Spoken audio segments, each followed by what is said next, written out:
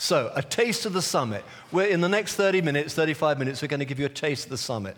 The summit speakers are drawn out of business, the business world, the arts world, and the church world. Just basically wherever there is talent, wherever there is giftedness, we invite people so that we can learn. And I have found myself learning from great Christian speakers, but also great speakers from the business world. In just a moment, we're going to hear a 15, 20-minute talk from a guy called Joseph Grenny. And he's actually a Christian, but he functions as a business consultant. And he's got a wonderful thing to say about crucial conversations. But before we do that, let's get into the zone and watch a bit of the creative stuff that comes along with this conference. So just join me in this little thing here called Be Here Now. Thank you, guys. Isn't that a wonderful piece? Do you know, one of the things that really strikes me every time I see that is that kind of word fractured, kind of breaking. You know, we're all in need of God's forgiveness. We're all in need of God's healing. We all need to be made whole.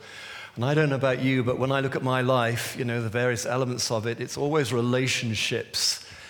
When they get messed up, I feel so discombobulated, so disorientated, so kind of so much disease. It's always relationships. It's relationships that have the power to make my heart sing and soar. It's relationships that when they go wrong, I feel crushed in.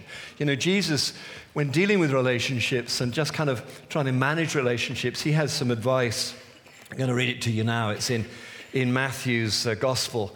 And it's part of a larger teaching, so you can check it out yourself. But Jesus said this. He said, if your brother or sister sins against you, go and point out their fault just between the two of you. If they listen to you, you've won them over. You know, go if there's a bit of friction, if there's some tension, go privately, go secretly, go personally. Do it now. Be here now. Don't put it off. Unfortunately, in this day and age, we tend to sort of, you know, shoot first and ask questions later. Social media doesn't help. It's so quick, it's so easy. And if people are tired and angry and upset late at night, they put something off and then they shove something out on social media, and the following morning it's all falling apart. Jesus says, don't do that. No, don't do that. Don't do that. Relationships are precious. God the Father, God the Son, and God the Holy Spirit are in relationship. It's what we're born to. It's part of our inheritance, each other.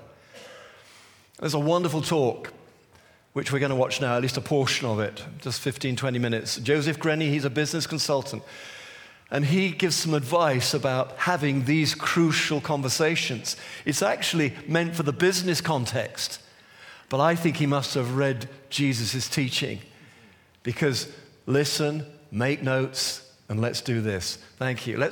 We always clap the video. It's funny, isn't it? Let's welcome, please, Joseph Grenny. Results in relationships in every area of your life.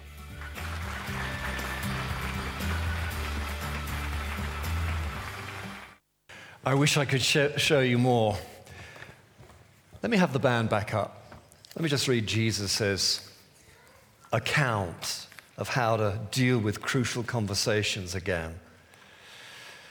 So, if your brother or your sister sins against you, go and point out their fault, just between the two of you.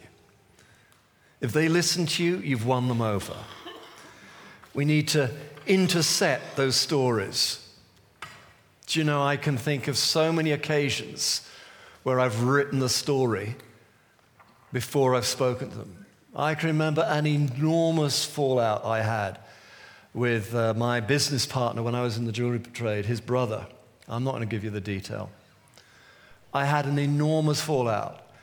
And I recognize now that actually, although he had sinned against me, the fact that it got completely out of control was because I was telling a story. I was a victim. He didn't care. He was evil. And boy, did we go at it hammer and tongs. Eventually, that relationship was restored. But if only I'd seen that, if only I'd listened to the teachings of Jesus. If your brother or sister sins against you, go and point out their fault just between the two of you. If they listen to you, if you've gone with humility, if you've gone with respect, you've won your brother over. But if they will not listen to you, take one or two others. That's when you begin to, I don't like to use the word escalate because that is a bit loaded, but that's when you escalate it. But as followers of Jesus, we don't shoot first and ask questions later. We go privately, looking for a redemptive story, looking for peace. Blessed are the peacemakers. We're not doormats. We have a responsibility.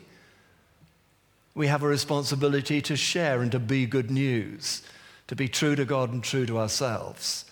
But we're looking for the redemptive outcome. Bless you. Let's stand and pray. Heavenly Father, I just want to say thank you to you. Thank you for your word. It's so practical. It's a handbook for life. Lord, just help us to be Christians after your own heart and your own making.